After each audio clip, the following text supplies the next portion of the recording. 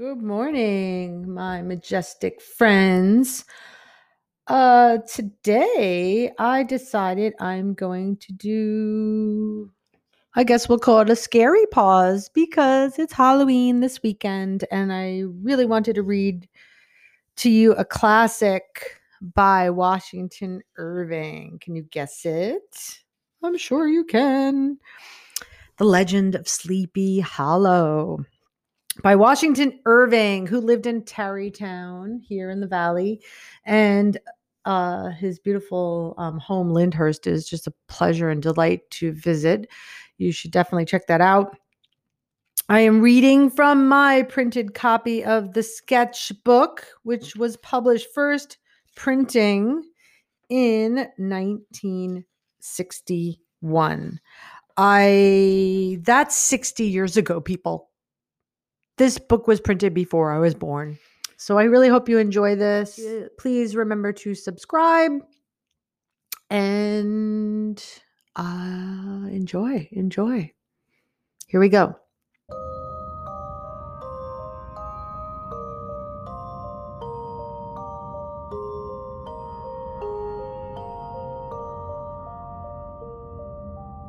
The Legend of Sleepy Hollow by Washington Irving.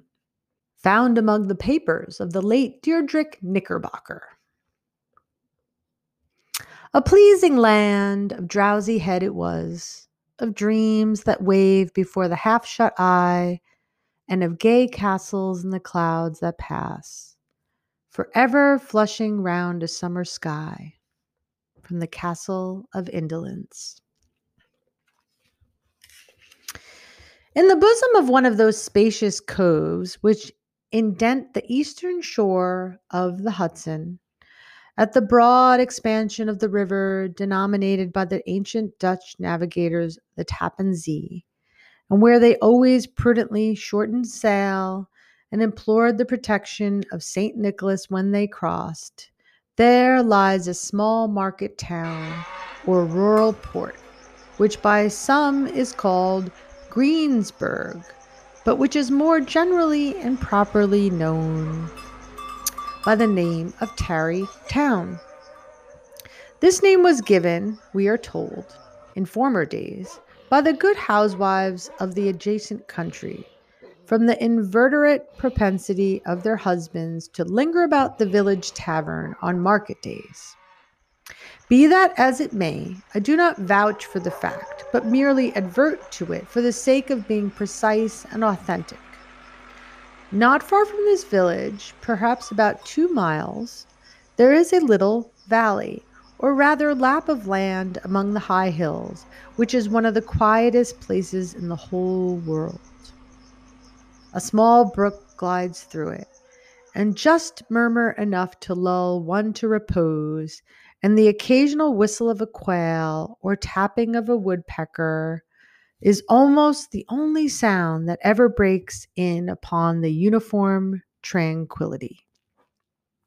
I recollect that when a stripling, my first exploit in squirrel shooting was in a grove of tall walnut trees that shades one side of the valley. I had wandered into it at noontime, when all nature is peculiarly quiet, and was startled by the roar of my own gun as it broke the Sabbath stillness around, and was prolonged and reverberated by the angry echoes. If I ever should wish for a retreat, whither I might steal from the world and its distractions, and dream quietly away the remnant of a troubled life, I know of none more promising than this little valley. From the listless repose of the place and the peculiar character of its inhabitants, who are descendants from original Dutch settlers, this sequestered glen has long been known by the name of Sleepy Hollow. And its rustic lads are called the Sleepy Hollow Boys throughout all neighboring country. A drowsy, dreamy influence seems to hang over the land and to pervade the very atmosphere. Some say that the place was bewitched by a high German doctor during the early days of the settlement. Others, that an old Indian chief, the prophet or wizard of his tribe, held his powwows there before the country was discovered by Master Hendrik Hudson. Certain it is, the place still continues under the sway of some witching power that holds a spell over the minds of the good people, causing them to walk in a continual reverie. They are given to all kinds of marvelous beliefs and are subject to trances and visions, and frequently see strange sights and hear music and voices in the air. The whole neighborhood abounds with local tales, haunted spots, and twilight superstitions. Stars shoot and meteors glare oftener across the valley than in any other part of the country, and the nightmare, with her whole ninefold, seems to make it the favorite scene of her gambols. The dominant spirit, however, that haunts the enchanted region and seems to be the commander-in-chief of all the powers of air is an apparition of a figure on horseback without a head. It is said to some to be the ghost of the Hessian trooper, whose head had been carried away by a cannonball in some nameless battle during the Revolutionary War, and who is ever and anon seen by the country folk hurrying along in the gloom of the night as if on the wings of the wind. His haunts are not confined to the valley, but extend at times to the adjacent roads, and especially to the vicinity of a church, no great distance indeed, certain to the most authentic historians of those parts who have been careful in collecting and collating the floating facts concerning this specter. Allege that the body of the trooper having been buried in the churchyard, the ghost rides forth to be buried in battle in nightly quest of his head, and that his rushing speed with which he sometimes passes along the hollow like a midnight blast is owing to his being belated and in a hurry to get back to the churchyard before daybreak. Such is the general purport of this legendary superstition, which has furnished materials for many a wild story in the region of shadows. And the specter is known at all country firesides by the name of the Headless Horseman of Sleepy Hollow. It is remarkable that the visionary propensity I have mentioned is not confined to the native inhabitants of the valley, but is unconsciously imbibed by everyone who resides there for a time. However wide awake they may have been before they entered the sleepy region, they are sure in a little time to inhale the witching influence of the air and begin to grow imaginative, to dream dreams and see apparitions. I mention this peaceful spot with all possible laud, for it is in such a retired little Dutch valleys found here, there embosomed in the great state of New York, that population, manners, and customs remains fixed, while a great torrent of migration and improvement, which is making such incessant changes in other parts of this restless country, sweeps by them unobserved. They are like those little nooks of still water which border a rapid stream, where we may see the straw and bubble riddling quietly at anchor or slowly revolving in their mimic harbor, undisturbed by the rush of a passing current. Though many years have elapsed since I trod the drowsy shades of Sleepy Hollow, yet I question whether I should not still find the same trees and the same families vegetating in its sheltered bosom. In this byplace of nature there abode, in some remote period of American history, that is to say, some 30 years since, a worthy wight of the name of Ichabod Crane, who sojourned, as he expressed it, tarried in Sleepy Hollow for the purpose of instructing children of the vicinity. He was a native of Connecticut, a state which supplies the Union with pioneers for the mind as well as for the forest and sends forth yearly its legions of frontier woodsmen and country schoolmasters. The cogman of the crane was not inapplicable to this person. He was tall, but exceedingly lank, with narrow shoulders, long arms and legs, hands that dangled a mile out of his sleeves, feet that might have been served for shovels, and his whole frame might loosely hung together. His head was small and flat at top, with huge ears, large, glassy eyes, and a long sniped nose, so that it looked like a weathercock perched upon his spindle neck to tell which way the wind blew. To see him striding along the profile of a hill on a windy day, with his clothes banging and fluttering about him, one might have mistaken him for the genius of a famine descending upon the earth, or some scarecrow eloped from a cornfield. His schoolhouse was a low building of one large room, rudely constructed of logs, the windows partly glazed and partly patched with leaves of old copybooks. It was most ingeniously secured at vacant hours by the withe twisted in the handle of a door and stakes set against the window shutters, so that though a thief might get in with perfect ease, he would find some embarrassment in getting out, an idea most probably borrowed by the architect Joost van Houten from the mystery of an eel pot. The schoolhouse stood in a rather lonely but pleasant situation, just at the foot of a woody hill with a brook running close by and a formidable birch tree growing at one end of it.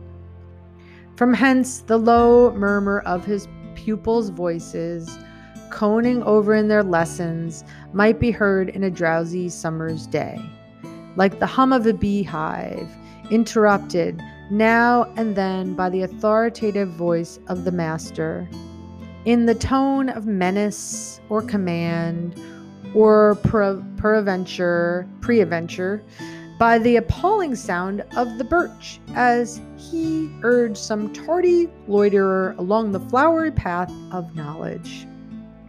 Truth to say, he was a conscientious man, and ever bore in mind the golden maxim, spare the rod and spoil the child. Ichabod Crane's scholars certainly were not spoiled.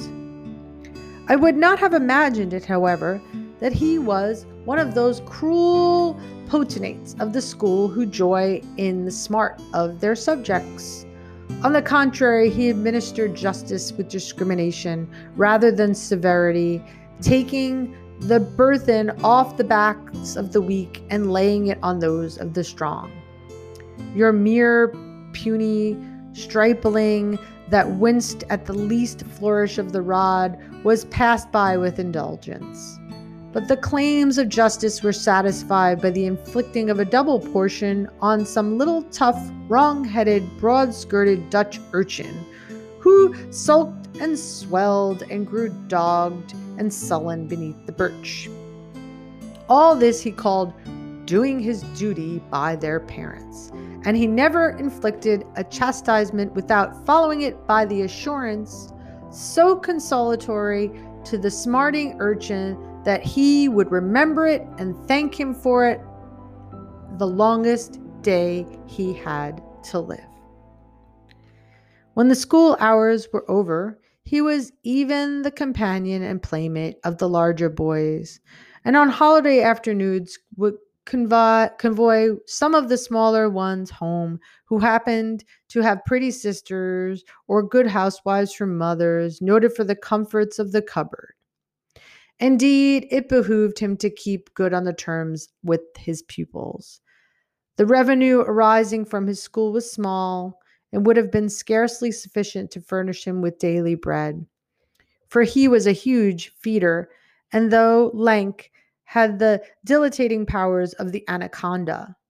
But to help out his maintenance, he was, according to country custom in those parts, boarded and lodged at the houses of the farmers whose children he instructed.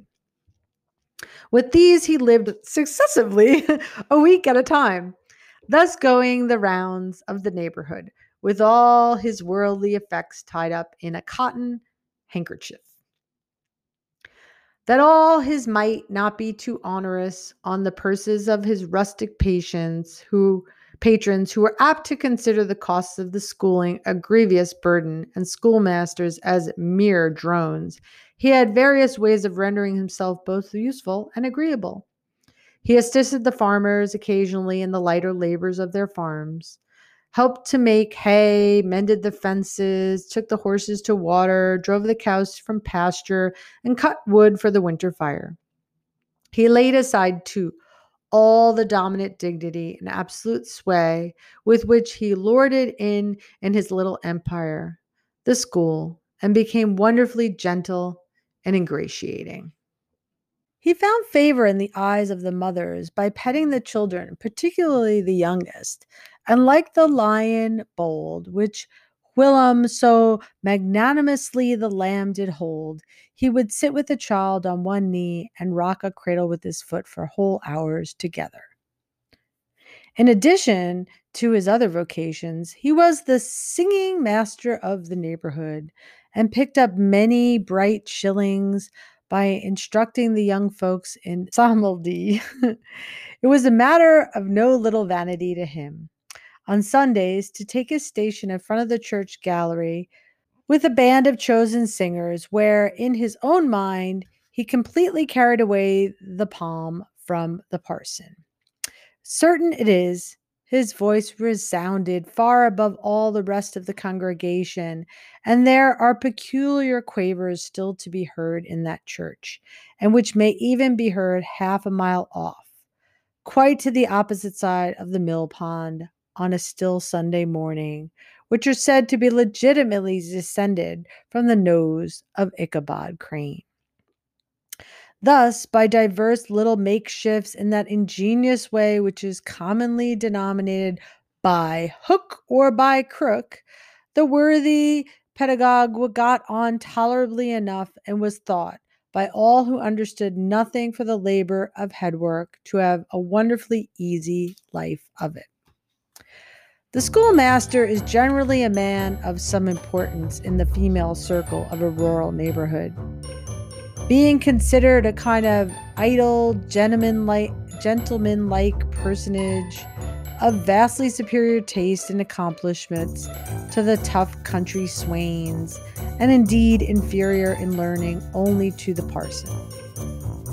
His appearance, therefore, is apt to occasion some little stir at the tea table of a farmhouse, and in addition of a supernumerary dish of cakes or sweetmeats, or peradventure the parade of a silver teapot. Our man of letters, therefore, was peculiarly happy in the smiles of all the country damsels. How he would figure among them in the churchyard, between services on Sundays, gathering grapes for them from the wild vines that overrun the surrounding trees, reciting for their amusement all the epitaphs on the tombstones, or sauntering with a whole bevy of them along the banks of the adjacent mill pond, while the more bashful country bumpkins hung sheepishly back, envying his superior elegance and address. From his half-iterate life, also, he was kind of a traveling gazette, carrying the whole budget of local gossip from house to house, so that his appearance was always greeted with satisfaction. He was, moreover, esteemed by the women as a man of great erudition, for he had read several books quite through, and was a perfect master of Cotton Mather's History of New England Witchcraft, in which, by the way, he most firmly and potently believed. He was, in fact, an odd mixture of a small shrewdness and simple credulity. His appetite for the marvelous and his powers of digesting it were equally extraordinary, and both had been increased by his residence in his spellbound region. No tale was too gross or monstrous for his capacious swallow. It was often his delight, after his school was dismissed in the afternoon, to stretch himself on the rich bed of clover, bordering the little brook that whimpered by the schoolhouse, and there con over old Mather's direful tales until the gathering dusk of the evening made the printed page a mere mist before his eyes. Then, as he wended his way by swamp and stream and awful woodland to the farmhouse where he happened to be quartered, every south of nature at that witching hour fluttered his excited imagination. The moan of the whippoorwill from the hillside, the boding cry of the tree toad, the harbinger of the storm, the dreary hooting of the screech owl, or the sudden rustling in the thicket of birds frightened from their roost. The fireflies, too, which sparkled most vividly in the darkest places, now and then startled him, as one of the uncommon brightness would stream across his path, and if by chance a huge blockhead of a beetle came winging his blundering flight against him, the poor varlet was ready to give up the ghost, and the idea that he was struck with a witch's token. His only resource on such occasions, either to drown thought or to drive away evil spirits, was to sing psalm tunes.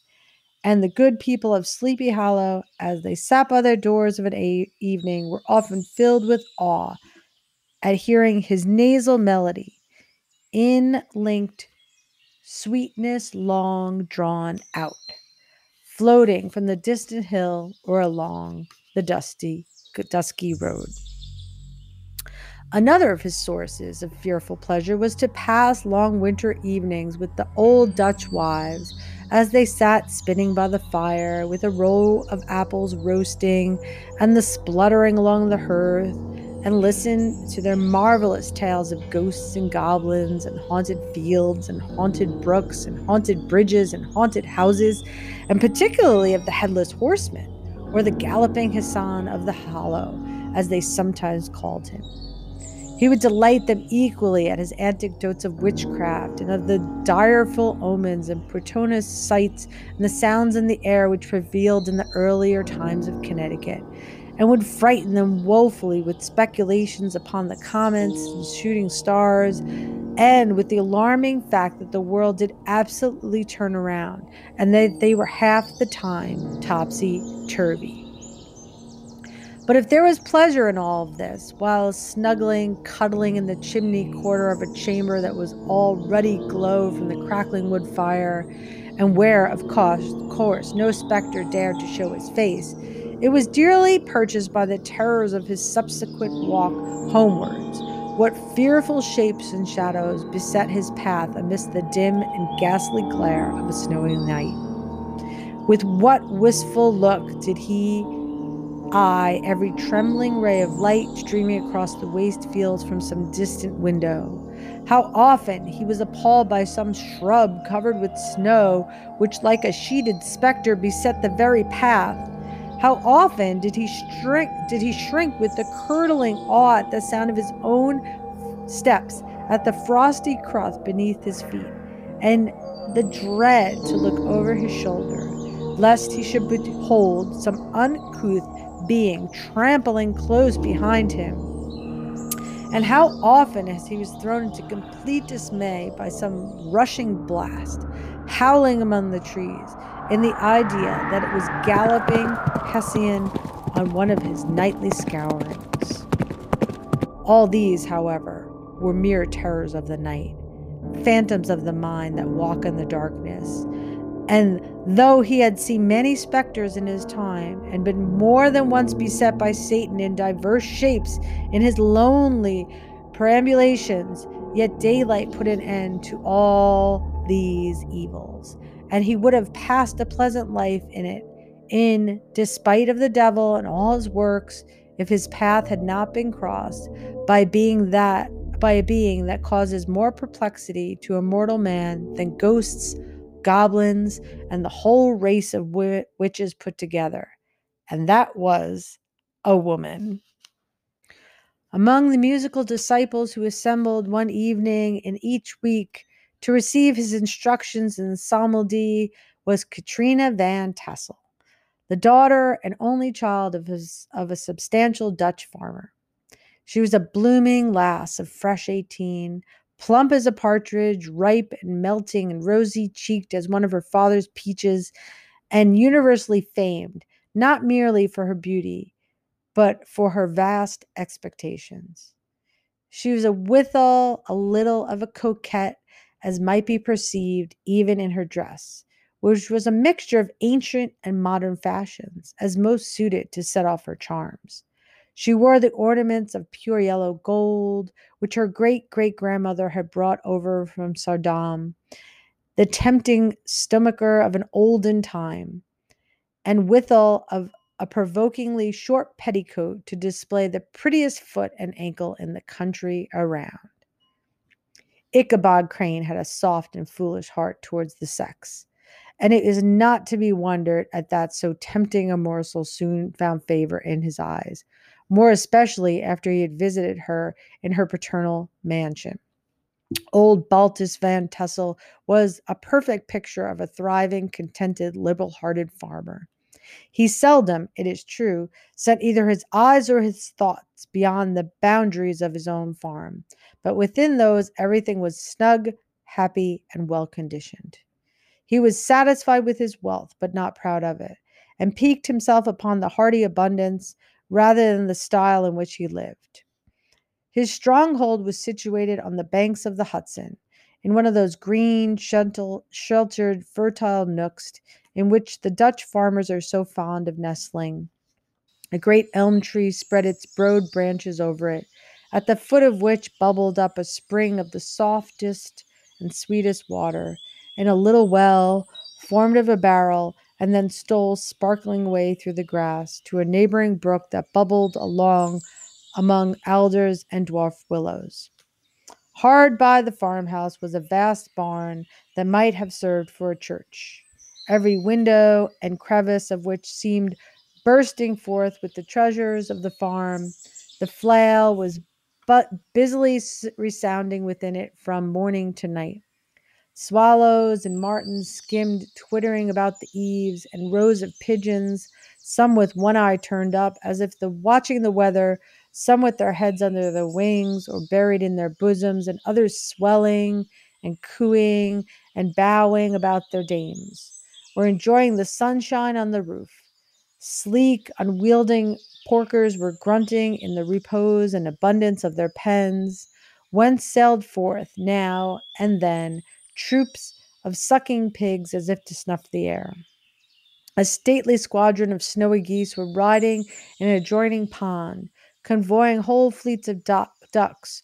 Regiments of turkeys were gobbling through the farmyard, and guinea fowls fretting about it, like ill-tempered housewives with their peevish, discontented cry. Before the barn door strutted a gallant cock, the pattern of a husband, a warrior, and a fine gentleman, clapping his varnished wings and crowing in the pride and gladness of his heart, sometimes tearing up the earth with his feet, and then generously calling his ever-hungry family of wives and children to enjoy the rich morsel which he had discovered. The pedagogue's mouth watered as he looked upon his sumptuous promise of luxurious winter fare. In his devouring mind's eye, he pictured himself every roasting pig running about with a pudding in his belly and an apple in his mouth. The pigeons were snugly put to bed in a comfortable pie and tucked in with a coverlet of crust. The geese were swimming in their own gravy, the ducks pairing cozily in dishes like snug married couples with a decent competency of onion sauce. In the porkers, he saw carved out the future sleek-sided bacon and a juicy, relishing ham. Not a turkey, but he beheld daintily trussed up, with its gizzard under its wing, and parading venture a necklace of savory sausages, and even bright Chanticleer himself lay sprawling on his back in a side dish with uplifted claws, as if craving that quarter which his chivalrous spirit disdained to ask while living. As the enraptured Ichabod fancied all this, and as he rolled his great green eyes over the fat meadow lands, the rich fields of wheat, of rye, of buckwheat, and of Indian corn, and the orchards burthened with ruddy fruit which surrounded the warm tenement of Van Tassel, his heart yearned after the damsel who was to inherit these domains, and his imagination expanded with the idea of how they might be readily turned into cash, and the money invested in immense tracts of wild land and shingle palaces in the wilderness. Nay, his busy fancy already realized his hopes, and presented to him the blooming Katrina, with a whole family of children mounted on top of a wagon loaded with household trumpery, with pots and kettles dangling beneath, and he beheld himself bestriding a pacing mare with a colt at her heels, setting out for Kentucky, Tennessee, or Lord knows where. When he entered the house, the conquest of his heart was complete. It was one of those spacious farmhouses with high ridge but lowly sloping roofs, built in the style handed down from the first Dutch settlers, the low projecting eaves forming a piazza along the front, capable of being closed up in bad weather.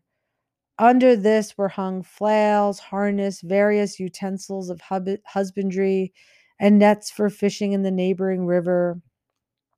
Benches were built along the sides for summer use, and a great spinning wheel at one end and a churn at the other showed the various uses to which this important porch might be devoted.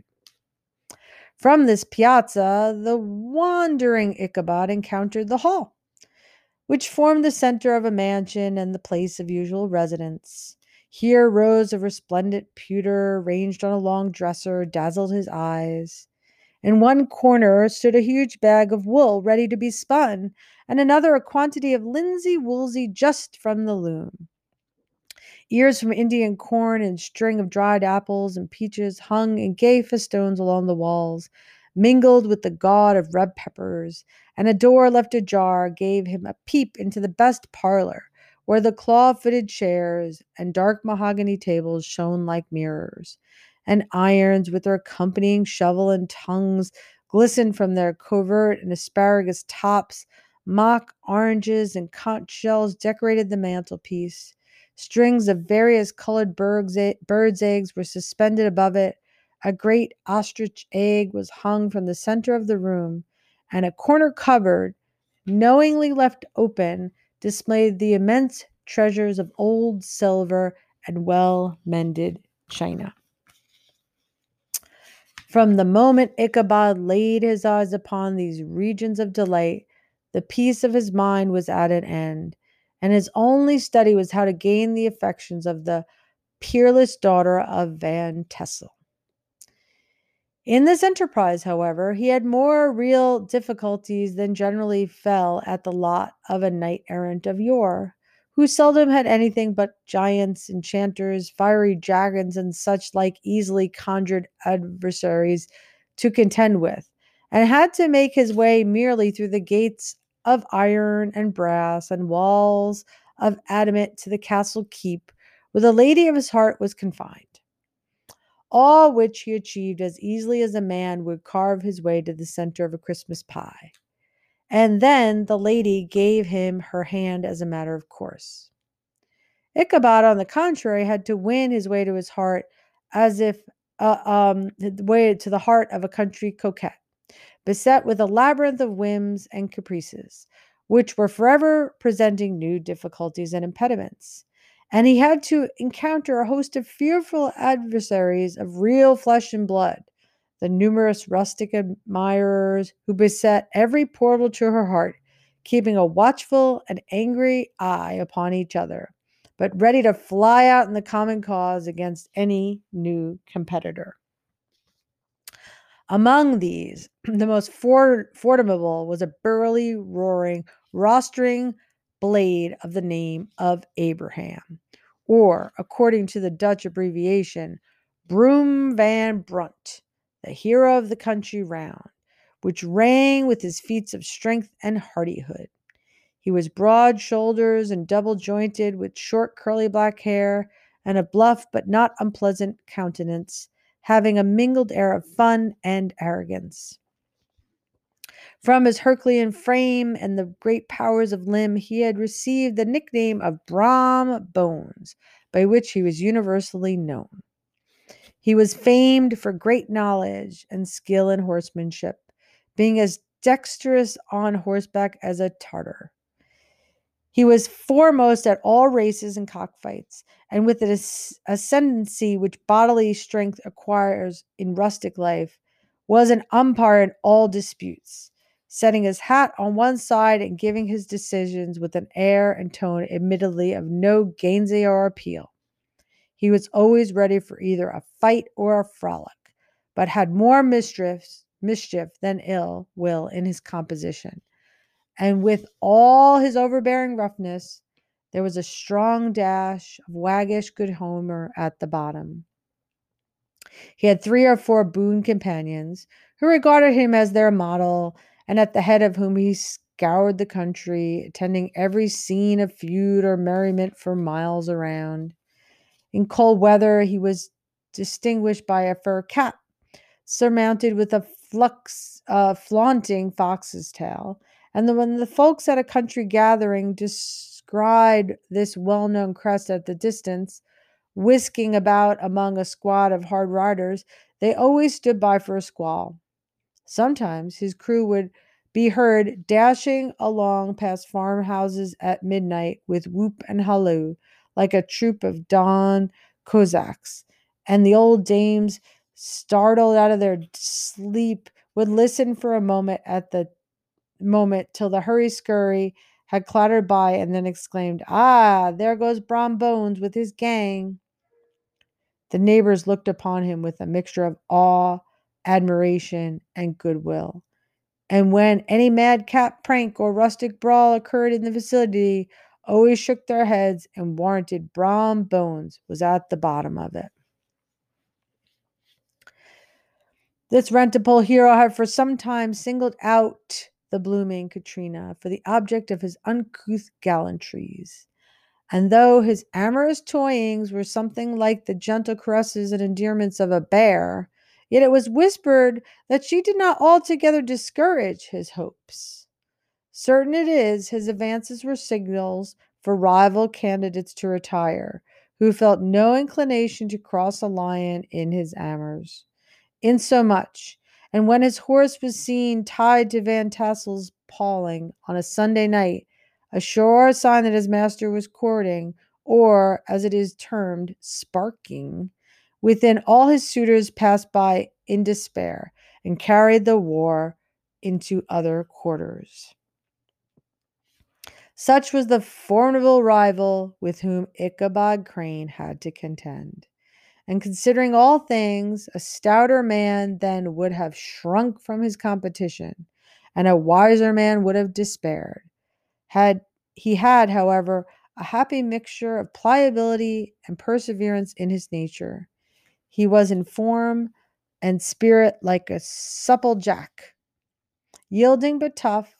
Though he bent, he never broke, and though he bowed beneath the slightest pressure, yet, the moment it was away, jerk, he was erect and carried his head as high as ever. To have taken the field openly against his rival would have been madness, for he was not a man to be thwarted in his amours any more than the stormy lover Achilles. Ichabod, therefore, made his advances in a quiet and gently insinuating manner. Under cover of his character of singing master, he made frequent visits to the farmhouse. Not that he had anything to apprehend from the meddlesome interference of parents, which is so often a stumbling block in the path of lovers. Balt Van Tassel was an easy, indulgent soul. He loved his daughter better even than his pipe, and, like a reasonable man and an excellent father, let her have her way in everything. His notable little wife, too, had enough to do to attend to her housekeeping and manage her poultry, for as she sagely observed, ducks and geese are foolish things and must be looked after, but girls can take care of themselves. Thus, while the busy dame bustled about the house or plied her spinning wheel at one end of the piazza, honest Balt would sit smoking his evening pipe at the other, watching the achievements of a little wooden warrior who, armed with a sword in each hand, was most valiantly fighting the wind on the pinnacle of the barn. In the meantime, Ichabod would carry in his suit, with the daughter by his side of the spring under the great elm, or sauntering along in the twilight, that hour so favorable to the lover's eloquence. I profess not to know how women's hearts are wooed and won. To me, they have always been matters of riddle and admiration. Some seem to have but one vulnerable point or door of access, while others have 1,000 avenues and may be captured in 1,000 different ways. It is a great triumph of skill to gain the former, but a still greater proof of generalship to maintain possession of the latter. For the man must battle for his fortress at every door and window. He who wins 1,000 common hearts is therefore entitled to some renown, but he who keeps undisputed sway over the heart of a coquette is indeed a hero. Certain it is, this was not the case with the redoubtable Brom Bones. And from the moment Ichabod Crane made his advances, the interests of the former evidently declined. His horse was no longer seen tied at the Pawlings on Sunday nights, and a deadly feud gradually arose between him and the preceptor of Sleepy Hollow.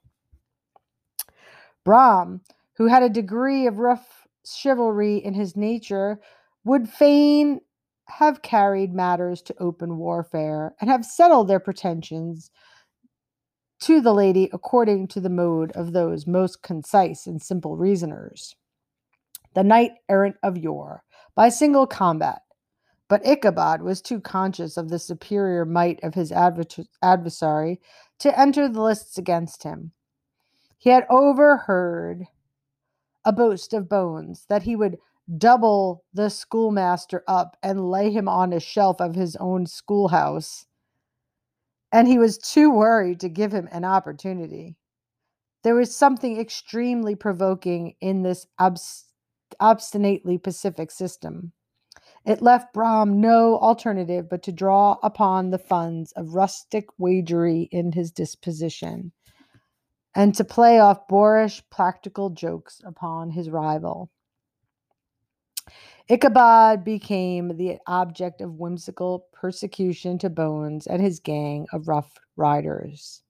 They harried his hitherto peaceful domains, smoked out his singing school by stopping up the chimney, broke into the schoolhouse at night in spite of its formidable fastenings of withe and window stakes, and turned everything topsy-turvy, so that the poor schoolmaster began to think all the witches in the country held their meetings there. But what was still annoying, Brom took all opportunities of turning him into ridicule in presence of his mistress, and had a scoundrel dog whom he had taught to whine in the most ludicrous manner and introduced as a rival of Ichabod's to instruct her in psalmody. In this way, matters went on for some time, without producing any material effect on the relative situation of contending powers. On a fine autumnal afternoon, Ichabod, in pensive mood, sat enthroned on the lofty stool whence he usually watched all the concerns of his little literary realm. In his hand he swayed a ferule and a scepter of despotic power. The birch of justice reposed on 3 nails behind a throne. a constant terror to evildoers, while on the desk before him might be seen sundry contraband articles and prohibited weapons detected upon the persons of idle urchins, such as half munched apples, pop guns, whirligigs, fly cages, and whole legions of rampant little paper gamecocks. Apparently, there had been some appalling act of justice recently inflicted, for his scholars were all busily intent upon their books, or slyly whispering behind them, with one eye kept upon the master, and a kind of buzzing stillness reigned throughout the schoolroom. It was suddenly interrupted by the appearance of a negro in a towel cloth jacket and trousers, a round craned fragment of a hat, like a cap of mercury, and mounted on the back of a ragged, wild, half broken colt, which he managed with a rope by way of a halter. He came clattering up the school door with an invitation to Ichabod to attend a merry-making or quilting frolic to be held that evening at Mynheer Van Tassel's. And having delivered his message with that air of importance and an effort of fine language is apt to display on petty embassies of the kind, he dashed over the brook and was seen scampering away up the hollow, full of the importance and hurry of his mission. All was now bustle and hubbub in the late schoolroom. The scholars were hurried through their lessons without stopping at trifles. Those who were nimble skipped over half with impunity, and those who were tardy had a smart application now and then in the rear to quicken their speed aside, to help them with ever over a tall word. Books were flung aside without being put away on the shelves, inkstands were overturned, benches thrown down, and the whole school was turned loose an hour before the usual time, bustling forth like a legion of young imps, yelping and racketing about the green in joy at their early emancipation. The gallant Ichabod now spent at least an extra half an hour at his toilet, brushing and furbishing up his best and indeed only suit of rusty black, and arranging his looks by a bit of broken looking glass that hung up in the schoolhouse. That he might make his appearance before his mistress in the true style of a cavalier, he borrowed a horse from a farmer with whom he was domicile, a choleric old Dutchman by the name of Hans Van Ripper, and thus gallantly mounted, issued forth like a knight errant in quest of adventures. But it is meet I should, in the true spirit of romantic story, give some account of the looks and equipments of my hero and his steed. The animal he bestrode was a broken down plough horse that had outlived almost everything in but his viciousness. He was gaunt and shagged, with a ewe neck and a head like a hammer. His rusty mane and tail were tangled and knotted with burrs. One eye had lost its pupil and was glaring and spectral, but the other had the gleam of a genuine devil in it. Still, he must have had the fire and metal in his day, if we may judge from the name he bore of Gunpowder. He had, in fact, been a favorite steed of his master's, the choleric Van Ripper, who was a furious rider, and had infused, very probably, some of his own spirit into the animal. For an old and broken down as he looked, there was more of the lurking devil in him than in the young filly in the country. Ichabod was a suitable figure for such a steed. He rode with short stirrups, which brought his knees nearly up to the pommel of the saddle. His sharp elbows stuck out like grasshoppers. He carried his whip perpendicularly in his hand like a scepter, and as his horse jogged on, the movement of his arms was not unlike the flapping of a pair of wings. A smart wool hat rested on the top of his nose, for so his scanty strip of forehead might be called, and the skirts of his black coat flooded out almost to the horse's tail. Such was the appearance of Ichabod and his steed, as they shambled out of the gate of Hans Van Ripper, and it was altogether such an apparition as is seldom to be met with in broad daylight. It was, as I have said, a fine autumnal day. The sky was clear and serene, and nature wore that rich and golden livery which we always associate with the idea of abundance. The forests had put their sober brown and yellow, while some trees of the tender kind had been nipped by the frost into brilliant dyes of orange, purple, and scarlet. Streaming flies of wild ducks began to make their appearance high in the air. The bark of the squirrel might be heard from the groves of a beech and hickory nuts, and the pensive whistle of the quail at intervals from the neighboring stubble field. The small birds were taking their farewell banquets. In the fullness of their revelry, they fluttered, chirping and frolicking from bush to bush and tree to tree, capricious from the very profusion and variety around. There was the honest cock robin, the favorite game of stripling sportsmen, with its loud, querulous note, and the twittering blackbirds flying in the sable clouds, and the golden winged woodpecker with his crimson crest, his broad black gorget and splendid plumage, and the cedar bird with its red tipped wings and yellow tipped tail, and its little Monterio cap of feathers, and the blue jay, that noisy coxcomb, in his gray light blue coat and white underclothes, screaming and chattering, nodding and bobbing and bowing, and pretending to be on good terms with every songster of the grove. As Ichabod jogged slowly on his way, his eye ever open and every symptom of culinary abundance, ranged with delight over the treasures of jolly autumn, all on all sides he beheld vast store of apples, some hanging in oppressive opulence on the trees, some gathered into baskets and barrels for the market, others heaped up in rich piles for the cider press.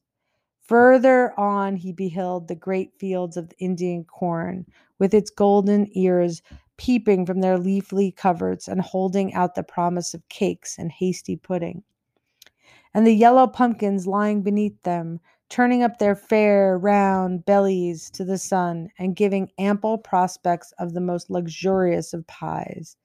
And anon he passed the fragrant buckwheat fields, breathing the odor of the beehive. And as he beheld them, soft anticipation stole over his mind of dainty slapjacks, well buttered and garnished with honey or treacle, and by the delicate little dimpled hand of Katrina Van Tassel. Thus, feeding his mind with the many sweet thoughts and sugared suppositions, he journeyed along the sides of a range of hills which took out upon some of the goodliest scenes of the mighty Hudson. The sun gradually wheeled his broad disk down into the west. The wide bosom of the Tappan Zee lay motionless and glassy, excepting that there had been a gentle undulation, waved and prolonged, the blue shadow of the distant mountain. A few amber clouds floated in the sky without a breath of air to move them. The horizon was a fine golden tint, changing gradually into a pure apple green, and from that into the deep blue of mid-heaven. A slanting ray lingered on the woody crest of the precipice that overhung some parts of the river, giving greater depth to the dark gray and purple of their rocky sides. A sloop was loitering in the distance, dropping slowly with the tide, her sail hanging uselessly against the mast, and as the reflection of the sky gleamed along the still water, it seemed as if the vessel was suspended in the air. It was toward the evening that Ichabod arrived at the castle of Heer Van Tassel, which he found thronged with pride and flower of the adjacent country. Old farmers, a spare, leathern-faced race in homespun coats and breeches, loose stockings, huge shoes, and magnificent pewter buckles.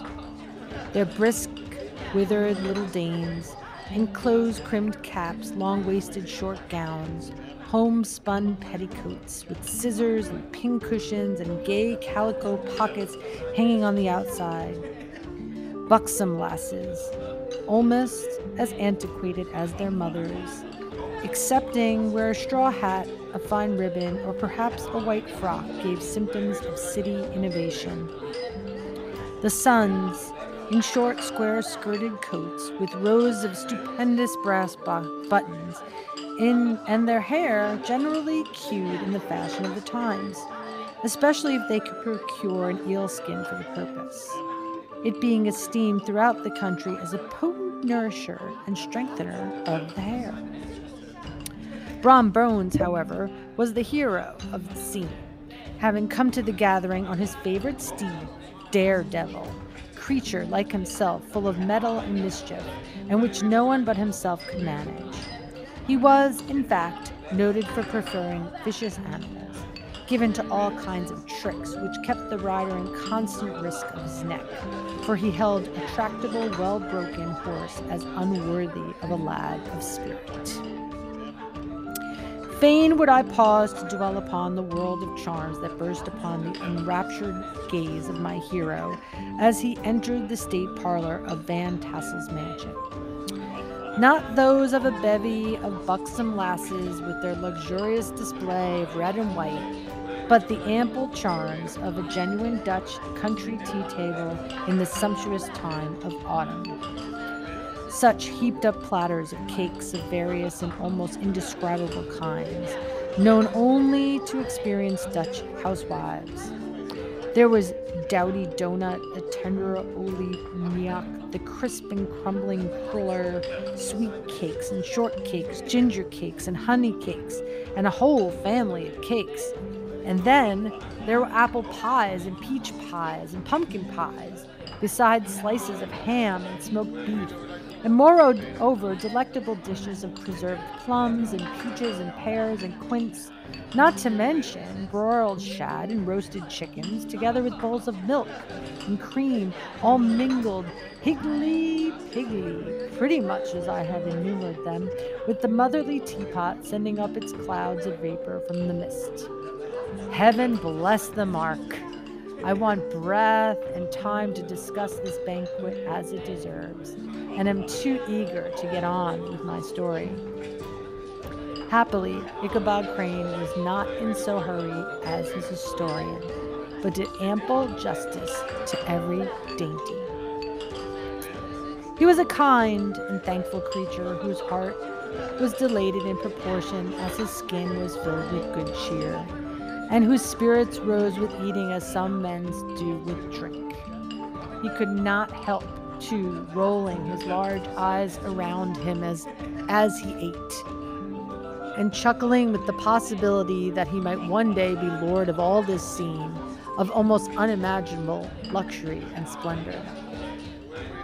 Then he thought how soon he'd turn his back upon the old schoolhouse, snap his fingers in the face of Hans van Ripper and every other niggardly patron, and kick any itinerant pedagogue out of the doors that should dare to call him comrade. Old Baltus Van Tassel moved about among his guests with the face of delighted and with content and good humor, round and jolly as the harvest moon. His hospitable attentions were brief, but expressive, being confined to a shake of the hand, a slap on the shoulder, a loud laugh, and a pressing invitation to fall to and help themselves. And now the sound of the music from the common room or hall summoned to the dance. The musician was an old gray-headed man who had been itinerant orchestra of the neighborhood for more than half a century. His instrument was as old and battered as himself. The greater part of the time he scraped on 2 or 3 strings, accompanying every movement of the bow with a motion of the head, bowing almost to the ground and stamping his foot whenever a fresh couple were to start. Ichabod prided himself upon his dancing as much as upon his vocal powers.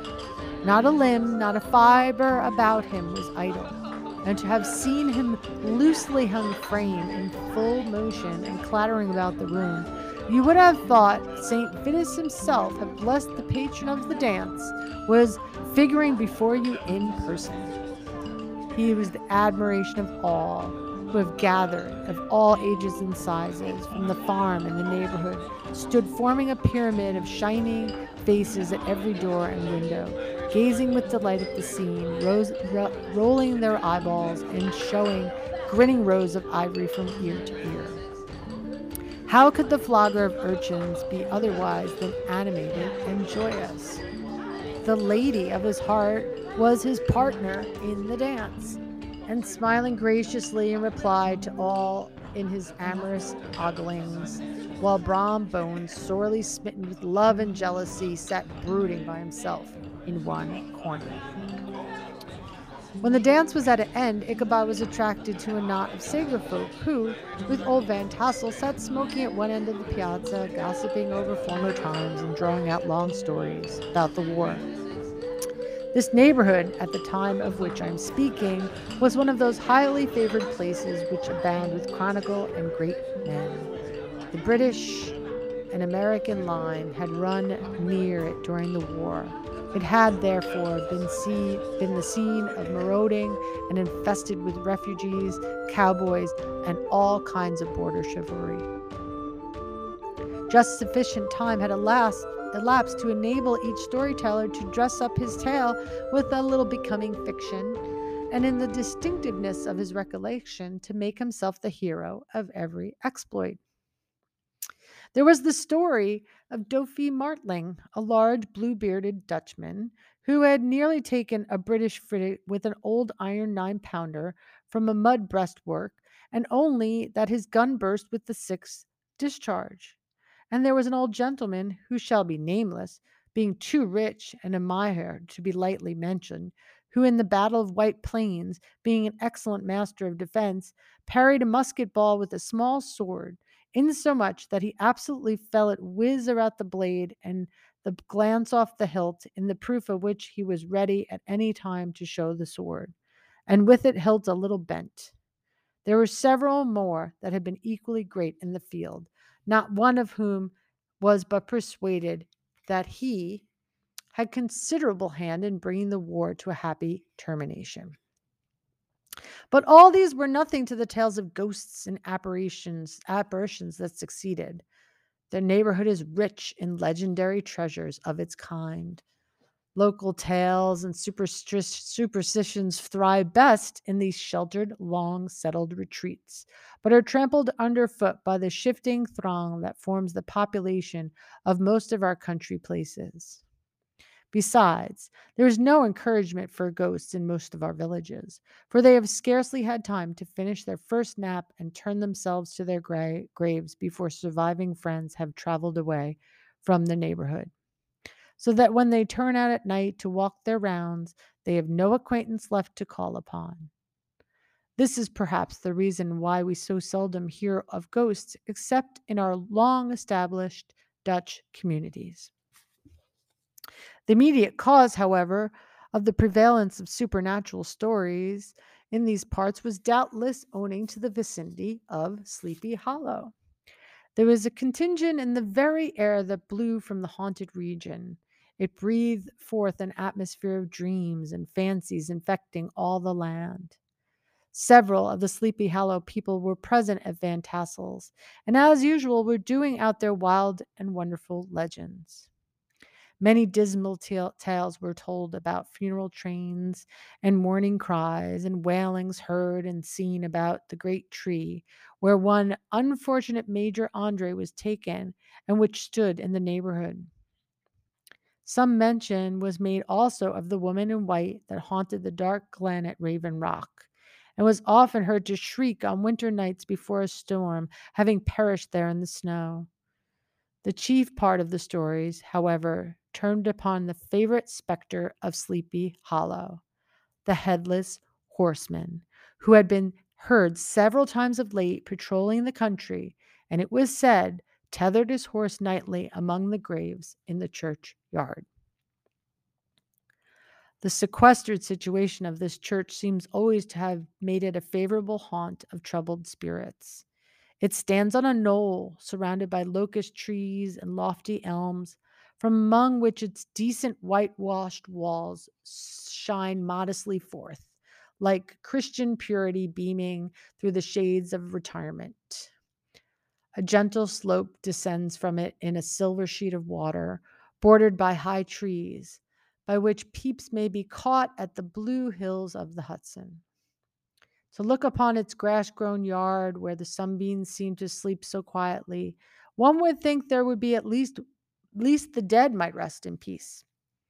On one side of the church extends a wide, woody dell, along which raves a large brook among the broken rocks and trunks of fallen trees. Over a deep black part of the stream, not far from the church, was formerly thrown a wooden bridge. The road that led to it and the bridge itself were thickly shaded by overhanging trees, which cast a gloom about it, even in the daytime, but occasioned a fearful darkness at night. This was one of the favorite haunts of the headless horseman, and the place where he was most frequently encountered. The tale was told of old Brur, a most heretical disbeliever in ghosts, and how he met the horseman returning from his foray into Sleepy Hollow and was obliged to get up behind him, and how they galloped over brush and brake, over hill and swamp, until they reached the bridge, when the horseman suddenly turned into a skeleton, threw old Brower into the brook, and sprang away over the treetops with a clap of thunder. This story was immediately matched by a thrice marvelous adventure of Brom Bones, who made light of the galloping Hessian as an arrant jockey. He affirmed that on returning one night from the neighboring village of Sing Sing, he had been overtaken by this midnight trooper, and that he had offered to race him for a bowl of punch, and should have won it too, for Daredevil beat the goblin horse all hollow. But just as they came to the church bridge, the Hessian bolted and vanished in a flash of fire. All these tales, told in that drowsy undertone with the which men talk in the dark, the countenances of the listeners only now and then receiving a casual gleam from the glare of a pipe, sank deep in the mind of Ichabod. He repaid them in kind with large extracts from his invaluable author, Cotton Mather, and added that many marvelous events that had taken place in his native state of Connecticut, and the fearful sights which he had seen in his nightly walks about Sleepy Hollow. The revel now gradually broke up. Old farmers gathered together, their families in their wagons, and were heard for some time rattling along the hollow roads and over the distant hills. Some of the damsels mounted on pillions behind their favorite swains, and their light-hearted laughter, mingling with the clatter of hoofs, echoed along the silent woodlands, soundingly fainter and fainter until they gradually died away.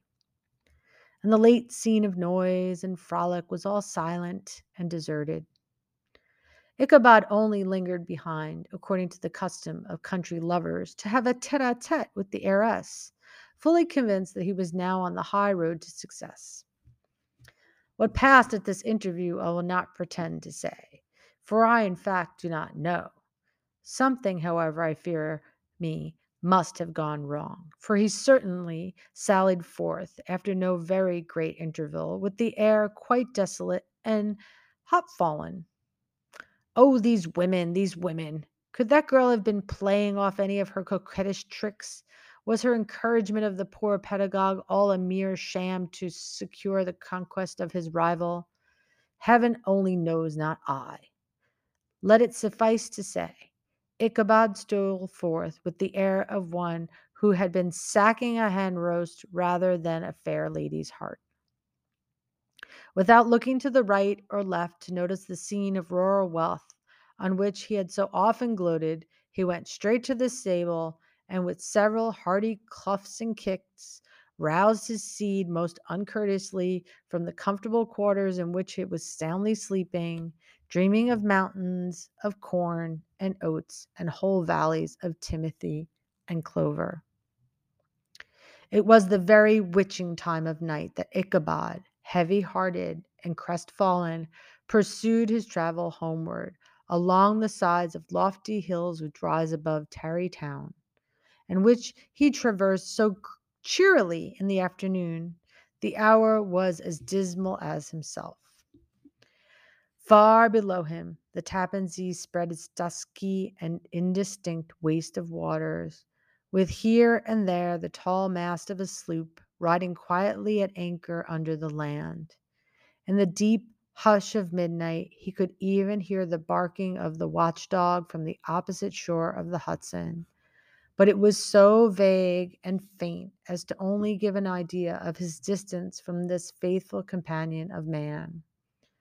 Now and then, too, the long drawn crowing of a cock, accidentally awakened, would sound far, far off from some farmhouse away among the hills, but it was like a dreaming sound in his ear.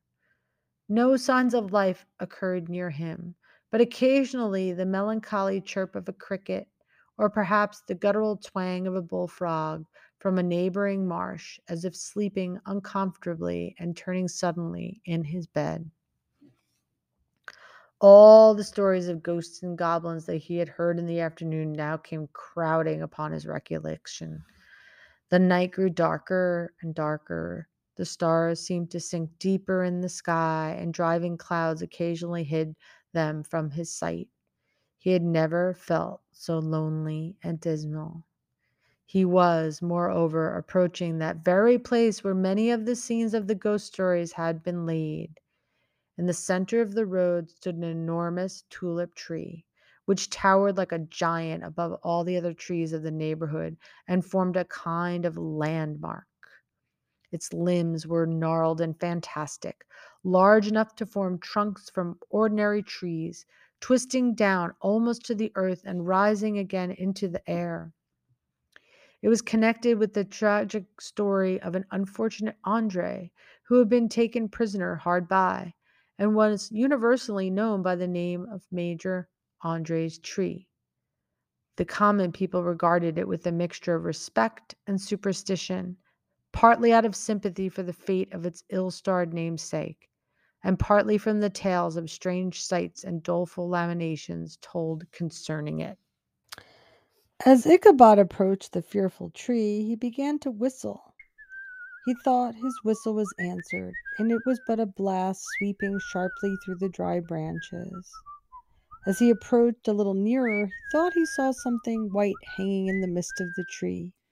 He paused and ceased whistling, but on looking more narrowly, perceived that it was a place where the tree had been scathed by lightning and the white wood laid bare. Suddenly he heard a groan. His teeth chattered, and his knees smote against the saddle. It was but the rubbing of one huge bough upon another, as they were swayed about by the breeze. He passed the tree in safety, but new perils lay before him. About 200 yards from the tree, a small brook crossed the road and ran into marshy and thickly wooded glen known by the name of Wiley Swamp. A few rough logs laid side by side served for a bridge over the stream. On that side of the road where the brook entered the wood, a group of oaks and chestnuts, matted thick with wild grapevines, threw a cavernous gloom over it. To pass this bridge was the severest trial. It was this identical spot that the unfortunate Andre was captured, and under the covert of those chestnuts and vines were the sturdy human concealed who surprised him. This was this has ever since been considered a haunted stream, and the fearful are the feelings of the schoolboy who has to pass it alone after dark. As he approached the stream, his heart began to thump. He summoned up, however, all his resolution, gave his horse half a score of kicks in the ribs, and attempted to dash briskly across the bridge. But instead of starting forward, the perverse old animal made a lateral movement and ran broadside against the fence. Ichabod, whose fears increased with the delay, jerked the reins on the other side, and kicked lustily with the contrary foot. It was all in vain.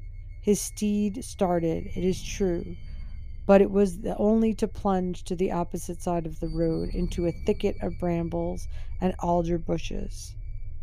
The schoolmaster now bestowed both whip and heel upon the starveling ribs of old Gunpowder, who dashed forward, snuffling and snorting, but came to a stand just by the bridge with a suddenness that had nearly sent his elder sprawling over his head. Just at this moment, a plashy tramp by the side of the bridge caught the sensitive car of Ichabod. In a dark shadow of the grove, on the margin of the brook, he beheld something huge, misshapen, black, and towering. It stirred not, but seemed gathered up in the gloom, like some gigantic monster ready to spring upon the traveler. The hair of the affrighted pedagogue rose upon his head with terror. What was to be done? To turn and fly now was too late, and besides, what chance was there of escaping ghost or goblin? If such it was, which could ride upon the wings of the wind? Summoning up, therefore, a show of courage, he demanded in stammering accents, "Who are you?" He received no reply. He repeated his demand in a still more agitated voice. Still there was no answer. Once more he cajoled the sides of an inflexible Gunpowder, and shutting his eyes broke forth with involuntary fervor into a psalm tune. Just then the shadowy object of alarm put itself in motion, and with a scramble and a bound stood at once in the middle of the road. Though the night was dark and dismal, yet the form of an unknown might now in some degree be ascertained. He appeared to be a horseman of large dimensions, and mounted on a black horse of powerful frame. He made no offer of molestation or sociability, but kept afoot on one side of the road, jogging along the blind side of old Gunpowder, who had now got over his fright and waywardness.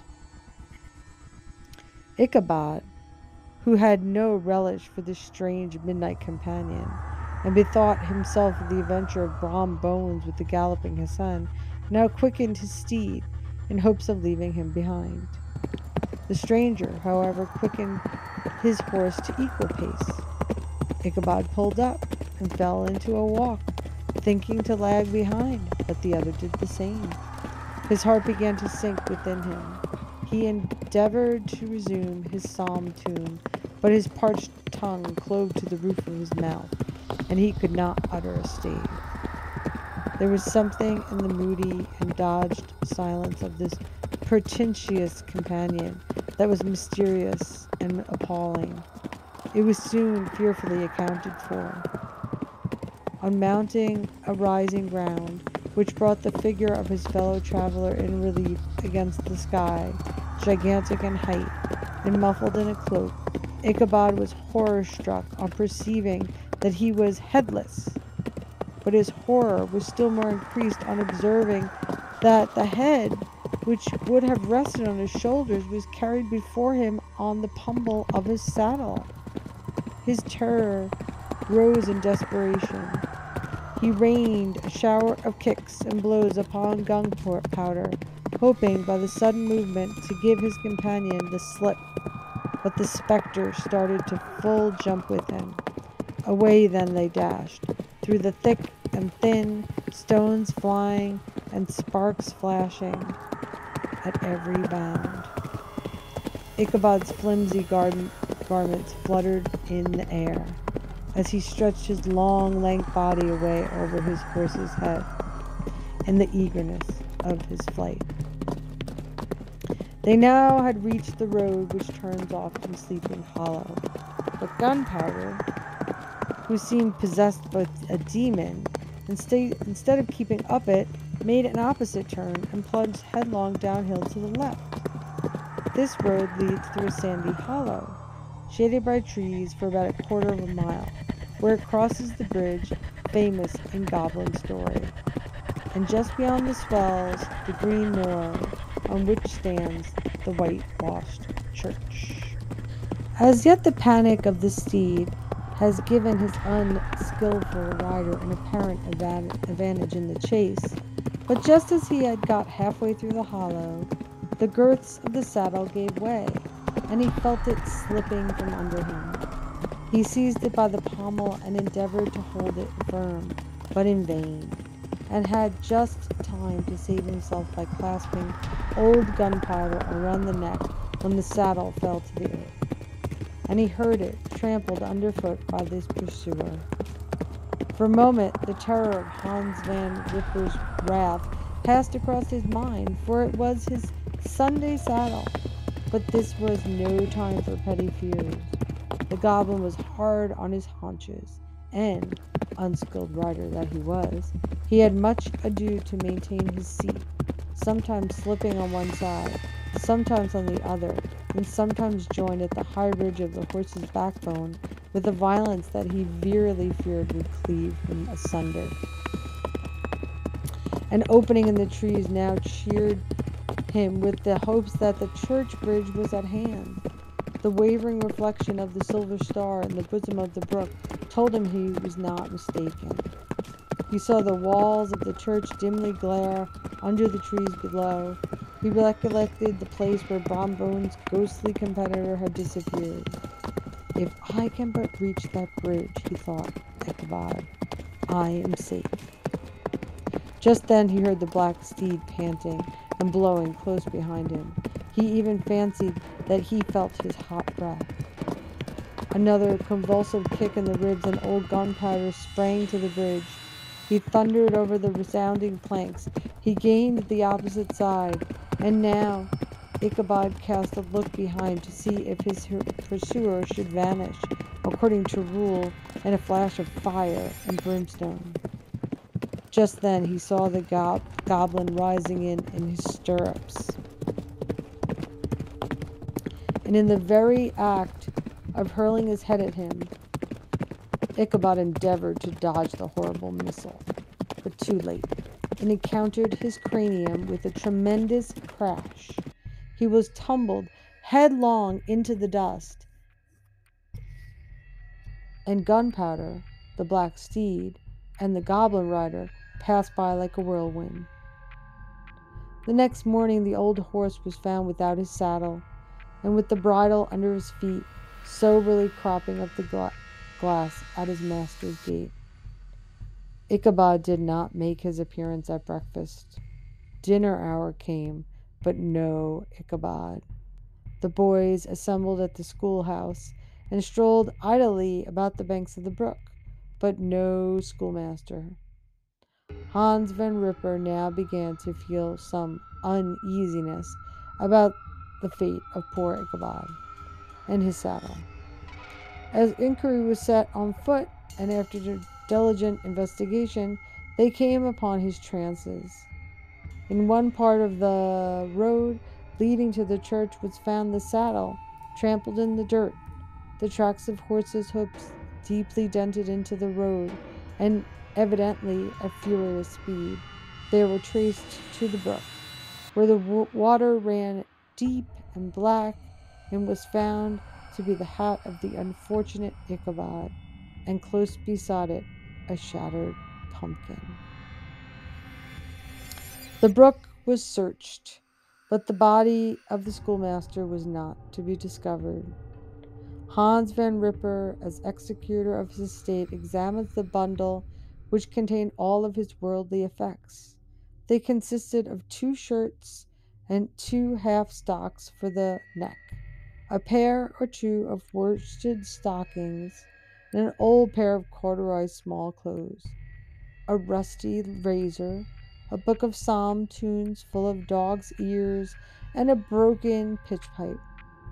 As to the books and furniture of the schoolhouse, they belonged to the community, except Cotton Mather's History of Witchcraft, a New England almanac, and a book of dreams and fortune-telling, in which last was a sheet of fool's caps, much scribbled and blotted in several fruitless attempts to make a copy of verses in honor of the heiress of Van Tassel. These magic books and the poetic scrawl were forthright consigned to the flames by Hans Van Ripper, from whom the time forward determined to send his children no more to school, observing that he never knew any good come of the same reading and writing. Whatever money the schoolmaster possessed, he had received his quarter pay but a day or two before. He must have had about his person at the time of his disappearance. The mysterious event caused much speculation at the church on the following Sunday. Knots of gazers and gossips were collected in the churchyard at the bridge, and at the spot where the hat and the pumpkin had been found. The stories of Burr and of Bones and a whole budget of others were called to mind, when they had diligently considered them all and compared them with any symptoms of the present case. They shook their heads and came to the conclusion that Ichabod had been carried off by the galloping Hessian. As he was a bachelor and in nobody's debt, nobody troubled his head any more about him. The school was removed to a different quarter of this hollow, and another pedagogue reigned in his stead. It's true, an old farmer who had been down to New York on a visit several years later, and from whom this account of the ghostly adventure was received, brought home some intelligence that Ichabod Crane was still alive, and that he had left the neighborhood, partly through fear of the goblin and Hans Van Ripper, and partly in mortification he had changed his quarters to the distant part of the country rather.